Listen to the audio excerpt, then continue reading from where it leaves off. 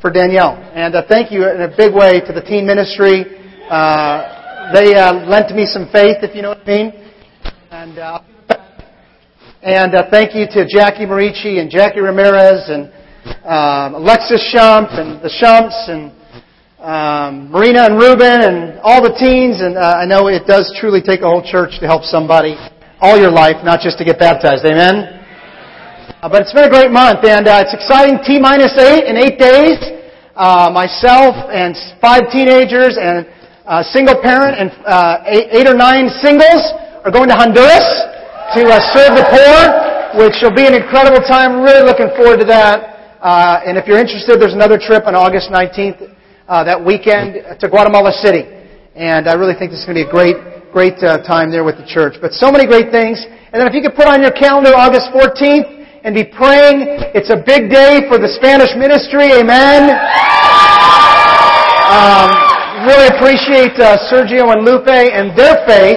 And we'll be planting a church there on the west side in Spanish on August 14th for the inaugural service. So everyone works with people that speak Spanish. Live around the people that speak Spanish. The Latinos are taking over. They're everywhere. So let's bring them to the gospel. And that's going to be a great start. About 40, 45 brothers and sisters are going to be part of that church planning. And I just can't wait to see what God does as He brings the good news to that whole side of town there in Spanish. And so grateful for all that have already done work to lay the foundation for that. This is such a faithful church. It really is. And yet I think I can call your faith higher. And your faith is a lot like your moods. It goes up and it goes down, or your temperature. It goes up and it goes down. In a marriage, always one is hot and one is cold. I don't know how that works. It just works that way. It's hot in here. It's cold in here. It's cold in here. It's hot in here. But our faith goes up and it goes down. But God never goes up and goes down. God is constant, the Bible says. He's not like a man that He should change like shifting shadows. The Bible says in Hebrews towards the end that Jesus is the same yesterday, today, and what? Forever. And so that's where we need to anchor and root our faith. Because we go up and we go down. And life goes up and life goes down. The title of this sermon this morning is A Commendable Faith. A Commendable Faith. 2 Thessalonians, I'm going to put a few scriptures on the screen and then we're going to get into our text. We're going to look at Matthew today, about 15 verses in 2 different sections. And we're going to look at Hebrews as well. Last time I preached, I think it was January or December, I can't remember. I preached about Hebrews 3 and 4, taking your next step. Today we're going to preach out of Hebrews 11 about faith. Just trying to get this thing going. 2 Thessalonians, chapter 1. Verse 1. We're having all kinds of technical challenges here. It says, finally, brothers, pray for us. There it is. That the message of the Lord may spread rapidly and be honored. That's what the Latin brothers and sisters are saying right now. Pray for us. Prayer makes a difference. And pray that we may be delivered from wicked and evil men. For not everyone has faith. There was a poll that came out in Time magazine a week or two ago. It said that 94% of Americans believe in God. Down from 96% in the 1940s, mid-40s, right around after the war. But 94%. I'll tell you, they may believe in God, but 94% of Americans don't have faith. Faith is different than just intellectual acknowledgement that there's a God. I had lunch on Friday with my neighbor for the second time. He's 85 years old, battle of the bulge survivor. And I wanted to talk with him and just hear the stories and so on and so forth. And so I was sharing about my life and my parents and my dad's passing and my mom coming over to this country and immigrating here and so on and so forth. And so I thought I'd have to ask him. I said, so how about you? You're 85. Are you ready to meet God? We were having a nice lunch. It wasn't like I just went right for it, okay? We've got a friendship going, okay? I'm a little more sensitive than that. And I didn't say it with my hand. Just across the table. And he said, I don't believe in God. He's Jewish. He said, I don't believe in God. God's within you. God's whatever you want it to be. I don't believe in a God up there, or a God that's going to judge you, or a God of eternal life, or this is God. It's in whatever you want it to be, whatever you want to experience. And I thought, what an accomplished man, what a nice man, what an incredible man, has a Purple Heart, lived through the war, all these incredible things, and yet here he is, last chapter of his life, saying, I don't believe in God like that. It says, not everyone has faith, but the Lord is faithful. He will strengthen and protect you from the evil one. Are we going to have problems with this the whole time? Yeah. I have a little greater faith that we're going to work it out. You know, Satan is trying to steal your faith. You see, I don't really have much. Well, then he's trying to steal any little bit that's coming your way from taking birth, from taking roots. You say, my faith is strong. Well, Satan's got a plan to put some leaks in your faith, to discourage your faith, to drain your faith, to distract your faith. That is what he does. And he uses people, he uses situations, he uses your own emotions. He does whatever he has to do to take away our faith. But the Bible tells us in 2 Thessalonians 3, verse 3, it says, the Lord is faithful. And He will strengthen and protect you from the evil one. I hope you believe that. And when you're feeling attacked in your faith, rather than going the route of the victim, I can't believe this is happening to me. Realize that God's right there as a promise to strengthen and protect us from the evil one. Now, what I want to do is I want to have a little bit of a faith check today. No one likes the doctors until they're hurt. But you know, purpose for a doctor, and there's a purpose for the physical. And they always check the 3 vitals, you know, blood pressure, temperature, and what's the third one? Heart rate. Thank you. I was going to thought I would. And heart rate. You could be going in there because you have a little rash on the back of your neck, and they go, well, let's check your blood pressure. You're like, what does that have to do with my rash? Well, nothing really. Or maybe, but usually not. But it's just a safety valve. It's just a safety check to always know if there's something off in the vitals, we may have a lot larger problem than that rash on your neck. And so it's done every time you go. How about our faith? Let's do a faith check today. Because I believe this is a church of great faith and people that are to be commended, but I think we can take our faith a lot higher in a number of areas. There's a professional mountain climber, interesting name, you'll get a kick out of it, named Royal Robbins. He was the guy that climbed every face in Yosemite except El Capitan. One of the other guys beat him to it while he was climbing another one. But he was the first person to climb all those faces all over Yosemite. And if you've been to Yosemite, that's pretty scary. And he was writing an article for Sports Illustrated, and he described the one great essential of the sport of rock climbing. And he said this, he said, it's not physical strength, or having the safest and best equipment, or even proper training, but the ability to see things as they really are. Robbins writes, continues, if we are keenly alert and aware of the rock that we're going to climb, or that we're climbing, and what we're doing on it, if we are honest with ourselves and our capabilities and weaknesses, if we avoid committing ourselves beyond what we know is safe, then we will climb safely. For climbing, he said, is an exercise in reality. He who sees it clearly is on safe ground, regardless of his experience or skill. But he who sees reality as he would like it to be may have his illusions rudely stripped from his eyes when the ground comes up fast. Actually, mountain climber Robbins has given a masterful expression to a crucial life principle. Wise people resist seeing life as they would like to see it. They are honest with themselves regarding their capabilities and weaknesses. This universal principle applies to every area of our life. But nowhere is it more essential in anything else we'll do in life than in our faith. Because real faith is an exercise in reality. You know, where our faith is at will determine whether we go to heaven or not. You say today, overall. If we don't protect our faith and feed our faith and hold on to our faith and keep our faith precious, then we will go the route. It is proven through the entire Bible, Genesis to Revelation, that we will go the route.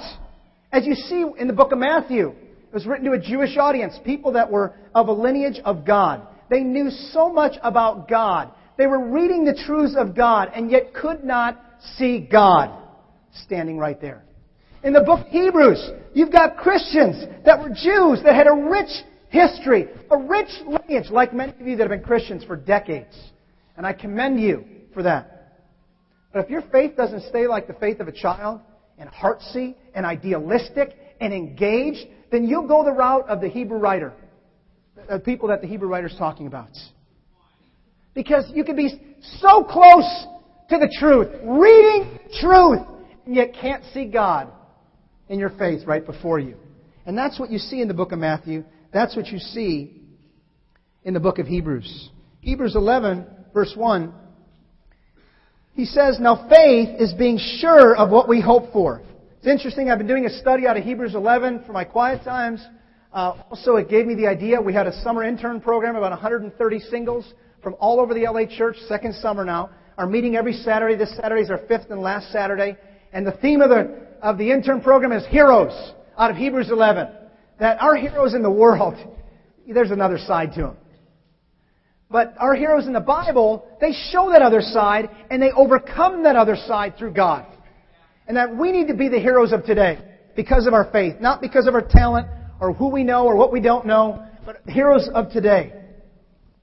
In this passage right here, Hebrews 11:1, this concept of being sure of what we hope for. It comes from the Greek language. It's the same idea of the title for your house. That if someone comes and says, do you own this house? I know the bank does, but you know what I mean. Do you own this house? Well, yes, I do. Prove it. Well, I live here. It's not good enough. I've lived here a long time. Ask my neighbor. That's not good enough. Prove it. And how you can prove it is there's a title that's recorded somewhere that you can come and take and say, look, this is me. Here's my ID. Here's my name. Here's my picture. Here's the title. It's my house. That's the same concept for faith. When he's saying being sure of what we hope for, it's that same concept that behind the scene, behind what you can visibly see, somewhere locked away in the archive, is a title saying, that's his faith. That's her faith. It's right here. I can show you here, here, here. It's them. Versus just saying, I have faith or attending a church. He says it's sure of what we hope for and certain, a confirmation of what we do not see. This is what the ancients were commended for. We don't like to be called old or elderly or ancient. But in this case, I think that's a compliment. The people of old, the people that went before us. And you know that all these heroes in the Bible, and they messed up. A lot. But they were heroes because they overcame their character. They overcame their situation by their faith. See, by faith we understand. The Greek word there, understands, means to reflect upon. To sit there and look at creation and go, wow, how did this get here? I mean, this is bigger than I mean, it's amazing. You know that feeling when non-Christian goes by the ocean, they're like, wow, it's beautiful. A Christian goes by and goes, wow, that's beautiful. My dad, my God, my father, that and this and that. There's a connection. It means to reflect and contemplate upon what God has done. He says, by faith we understand the universe was formed at God's command, so that what is seen was not made out of what was visible. And down in verse 6, and without faith it's impossible to please God, because anyone who comes to Him must believe that He exists and that He rewards those who earnestly seek Him. See, this word commendable means deserving praise. You know, God created us to want praise. Right? And we can take that and we can tweak it and distort it and pervert it. And you see that in John 12 where they love the praise of men more than the praise of God, and you've seen it where at different times you haven't stood up for your faith because you've loved more the praise of men than the praise of God, and you've seen it, people studying the Bible and realizing, hey, wait a second, if I follow Jesus, she's not going to like me, he's not going to like me, I'm not going to be cool anymore. And you go through this challenge of, do I love the praise of man or more the praise of God? But God created us to need affirmation. How many of us have parents that said so many nice things, and we hold to it, especially if they're gone. We hold to it like it's yesterday. It ministers to us. And how many of us had parents that never said a nice thing?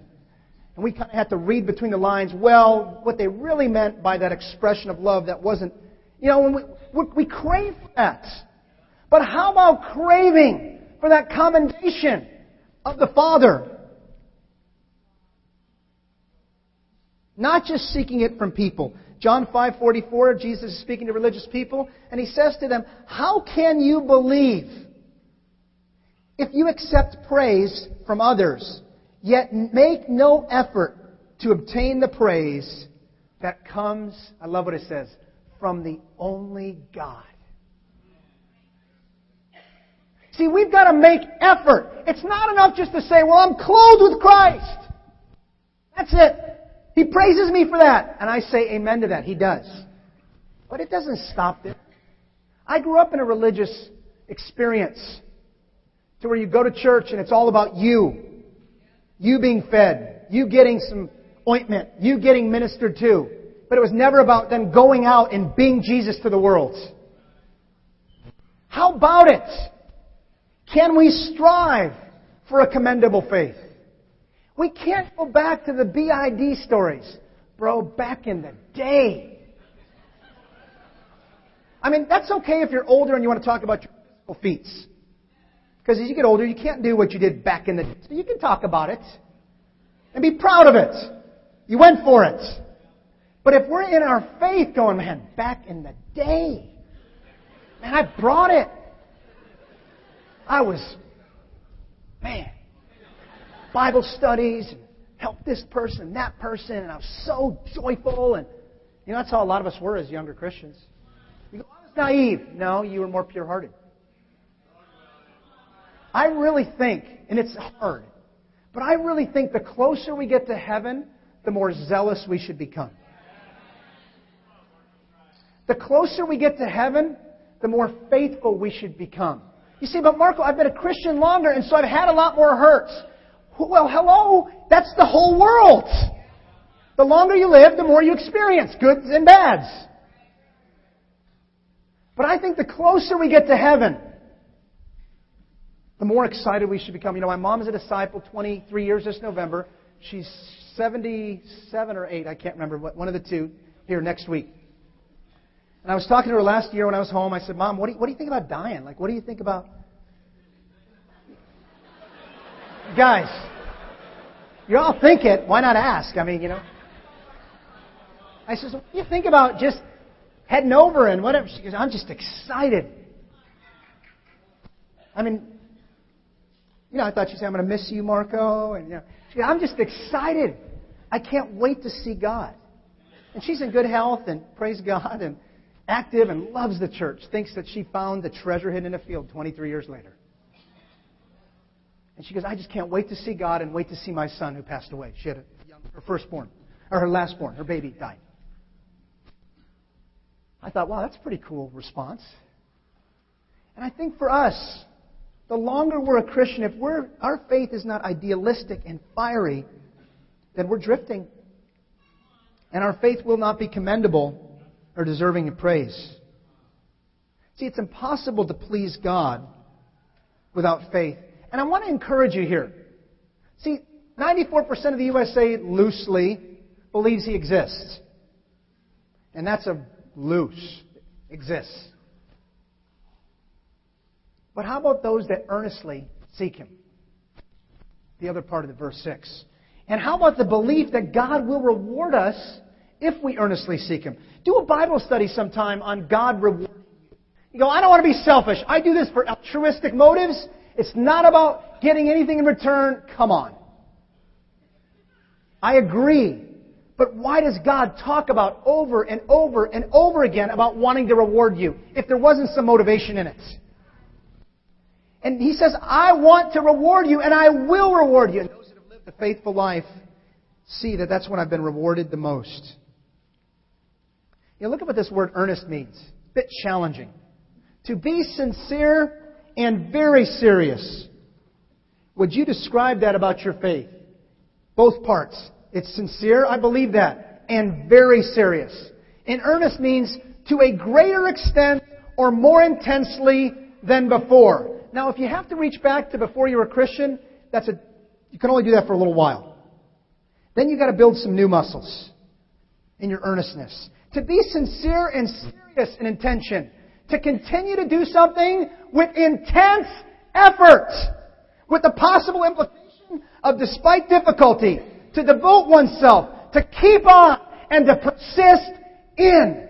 Makes Hebrews 11:6 look a little different, doesn't it? He says that we need to strive after our faith earnestly. To believe that He exists and He rewards those who earnestly seek Him. Let's strive for a commendable faith. You know, Hebrews 11, we'll look at in just a moment, verse 35. C.S. Lewis said this, faith is the art of holding on to things in spite of changing moods and circumstances. It's a good quote, huh?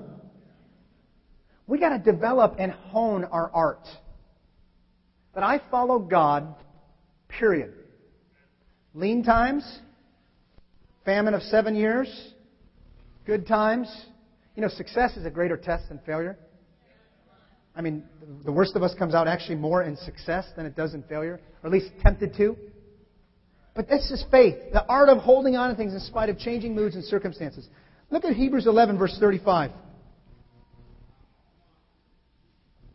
You know, we look at the ancients that were commended and we go, I'm not a Moses. I'm not a Noah. I'm not an Abraham.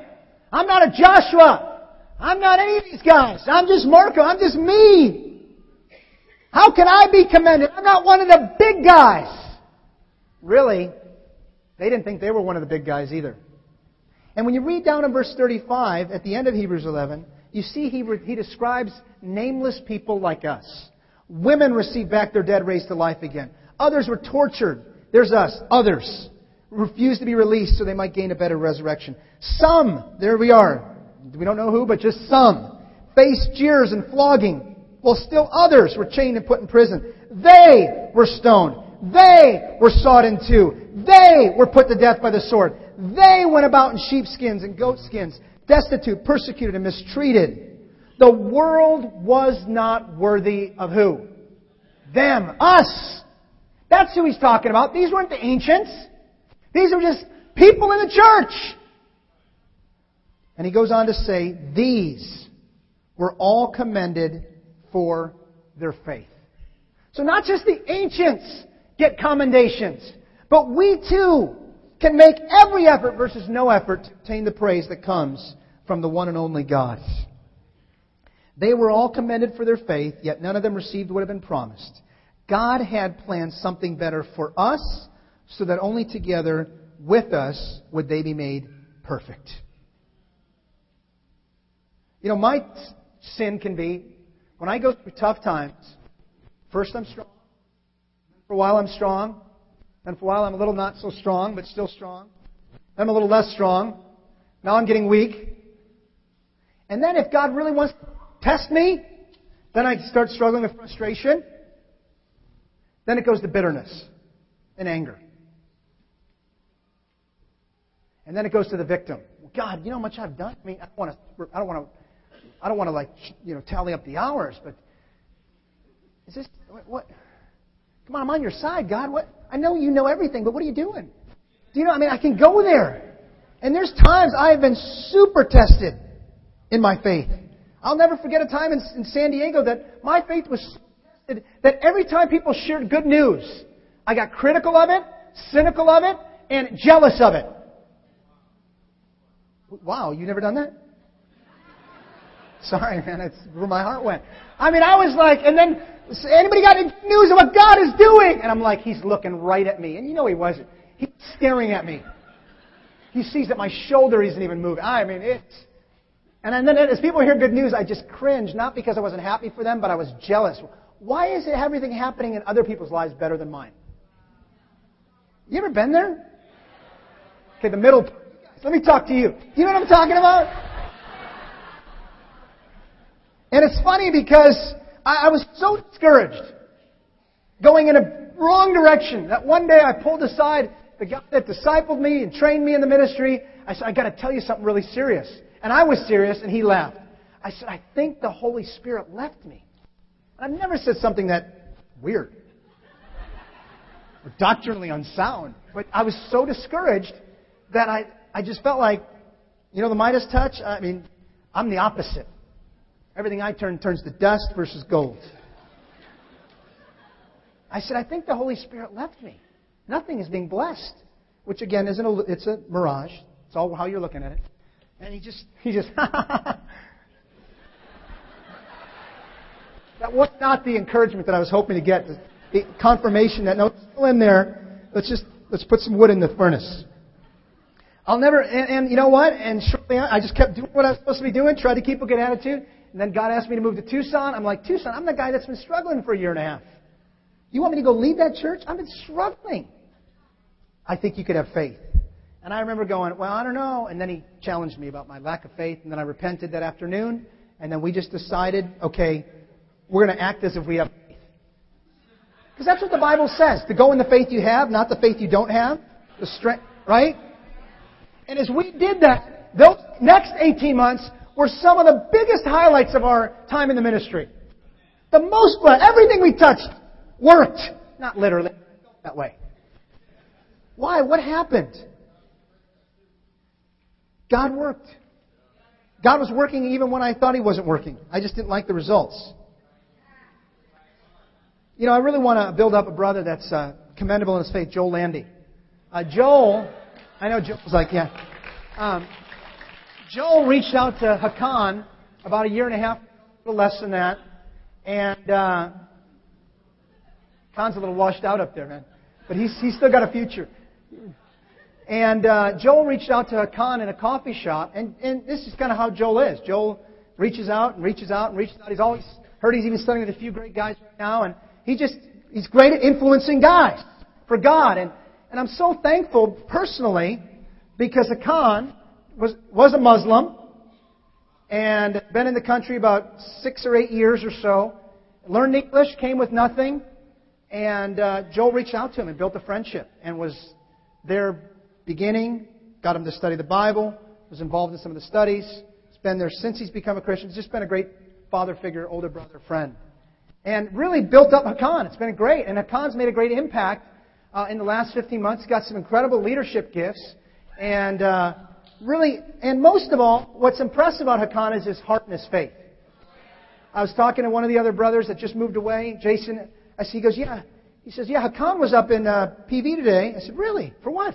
He goes, he was over on the cliffs praying for 4 hours. And I'm like, oh, geez, man, I got to pick it up here. This is humiliating. Gosh, what happened to me? You know, I mean, just challenge me. But that's the kind of heart he has. And I'm so thankful because just a couple weeks ago, he started to work part-time in the ministry to lead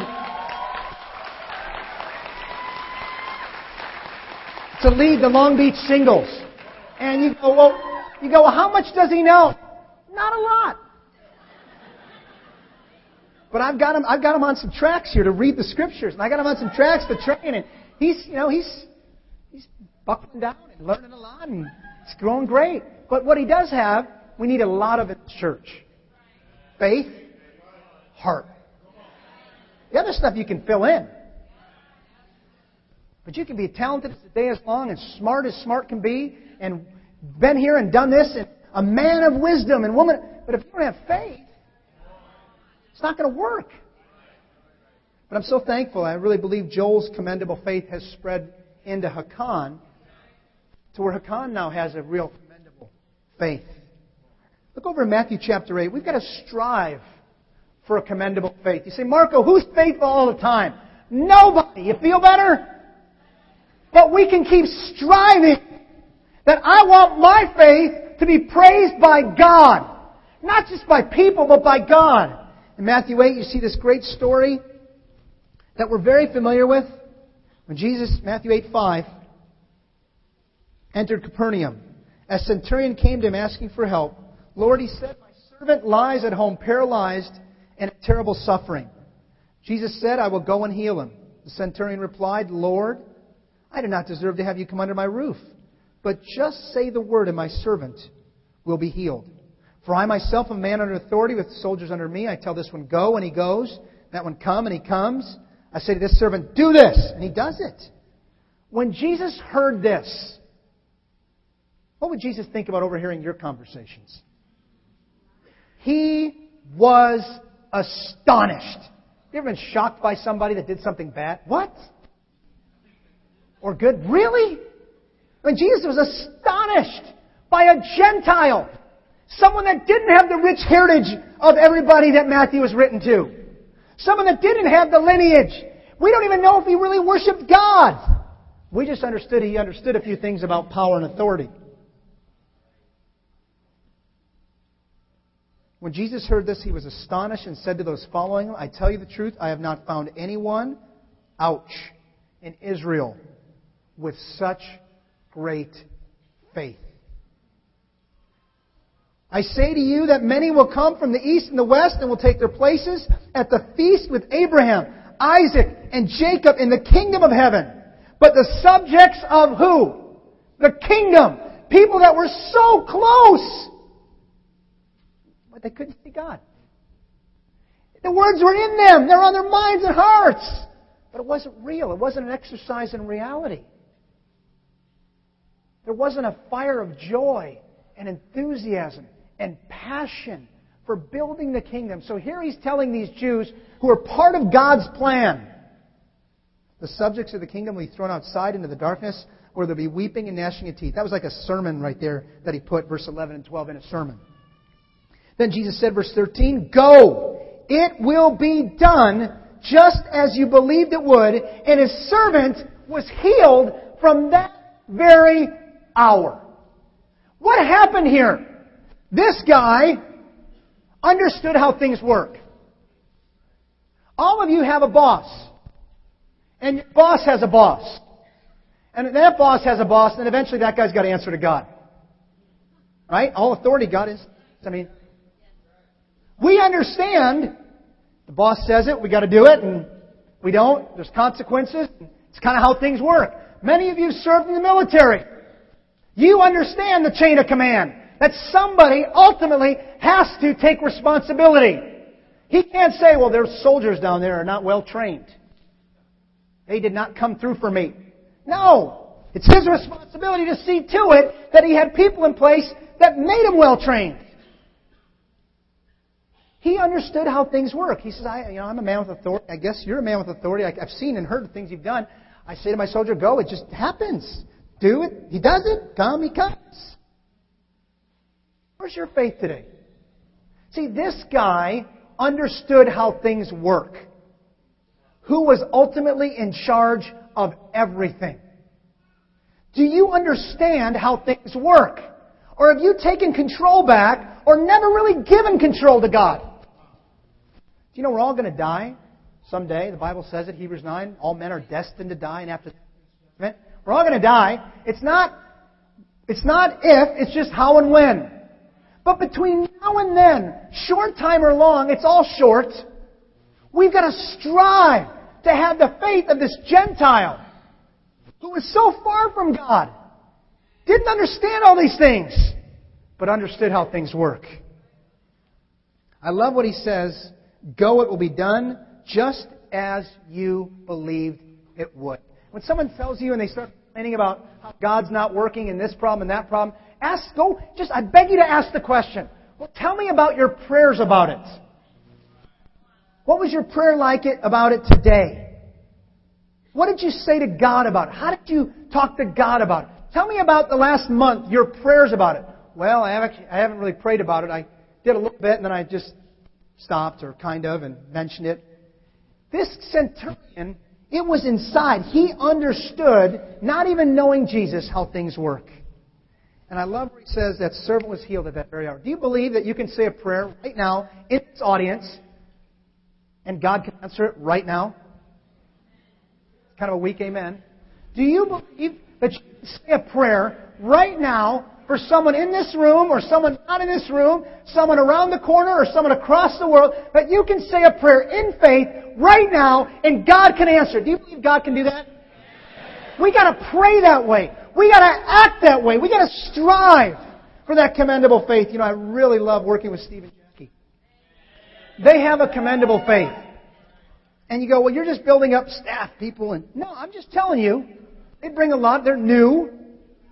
A lot of great qualities. And they're Italian. But I don't know what happened because I'm a little Italian like all the rest of us. But they're like huge, huge Italians. But the towering Italian. But I appreciate when Steve and Jackie came here, we said, oh, by the way, we moved almost all your leaders out last week. But we told them, we didn't trick them, we told them, and we didn't just take them, we took them and put them in places where there was even a greater need for them. I'm so thankful for the Catonios taking a step of commendable faith and going and being part of the Spanish ministry. They have done an outstanding job, and the Spanish ministry says amen. I appreciate Brian Plymell and Karen Plymell in this stage of life, this prime of their life, picking up, selling their home, moving from PV to Long Beach, and I would say, and serving in the campus ministry, and I would say their best years are ahead. Not back in the day in Colorado, but today in Long Beach. And I would say the Long Beach ministry and the campus ministry would say amen to that. That they stepped up. And I'm grateful, very grateful, that these guys were willing to move ministries. The Shubs came to the single. And it put them in a challenging situation. These were some of the pillar leaders. But we were thinking about the whole region, not just South Bay. But I appreciate Steve and Jackie. Not one complaint. Maybe in their heart, and I'd never, they worked it out before it got to me. But not one complaint. Well, bro, what are you doing, man? Picking the tree before it's even harvested? And, bro, how can I... Just faithful. You know what? God's going to work. And they've had multiple challenges since then with trying to figure out who's going to go where and what and get... But all along, they've had the attitude, God can do it. These are disciples. No excuses.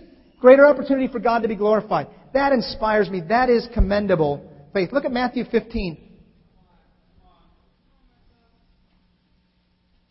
These Gentiles had more faith than the people that were so close to the truth. These Gentiles that we're reading about could see God. Is it warm in here or is it just me? Let's pretend it's not. Like that movie Stand and Deliver. Think cool. Matthew 15:21, leaving that place, withdrew to the region of Tyre and Sidon. A Canaanite woman from that vicinity came to him crying out, Lord, Son of David, have mercy on me! My daughter is suffering terribly from demon possession. Verse 23. Jesus, this is a good one for another sermon. Jesus did not answer a word. See, a lot of times we stop praying because we don't get the answer we want. Sometimes God goes, not now, wait. Later. Or I have something different for you. So his disciples came to him and urged him. So when Jesus didn't answer, she shifted her attention to his entourage and started bothering them. And then they come back to him and urge him, send her away. For she keeps crying out after us. What are we going to do for her? They're saying, He answered, I was sent only to the lost sheep of Israel. He's saying, I was sent to the Jews first, the people of God.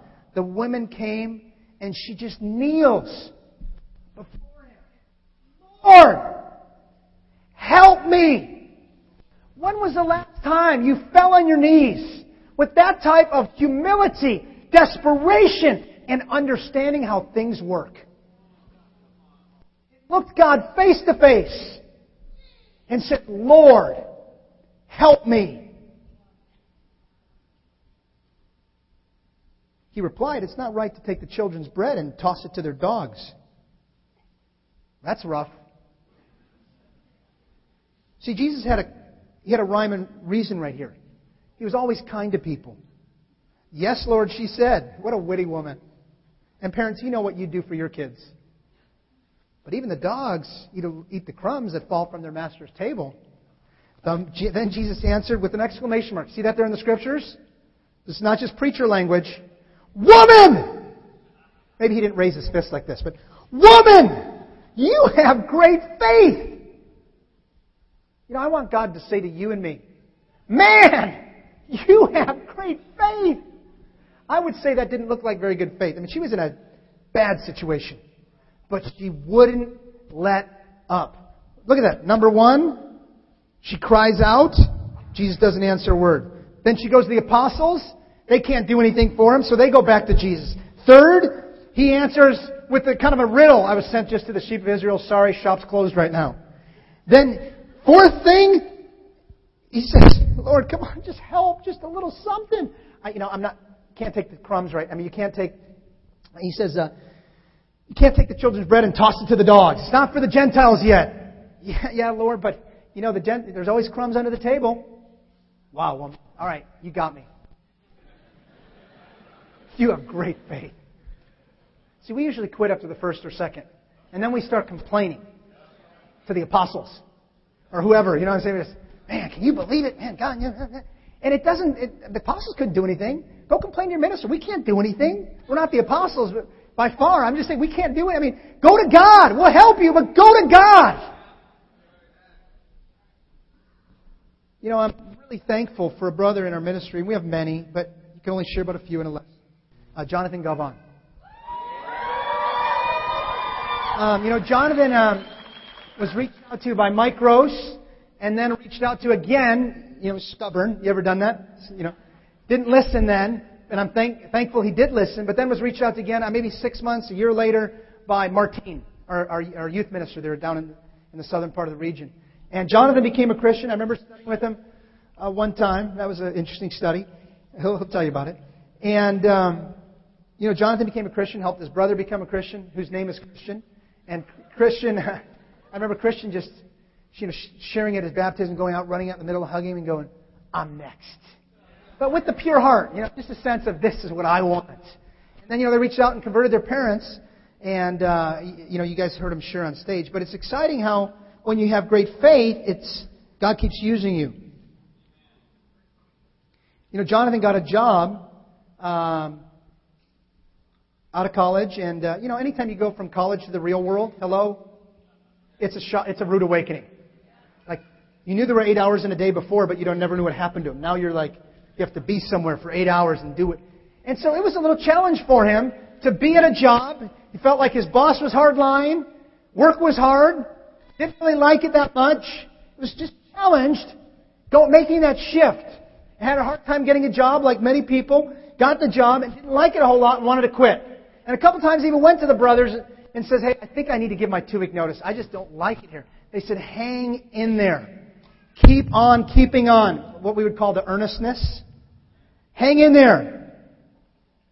Well, I'm glad he hung in there because in time, his boss, as you see, there's Jonathan up there on the screen.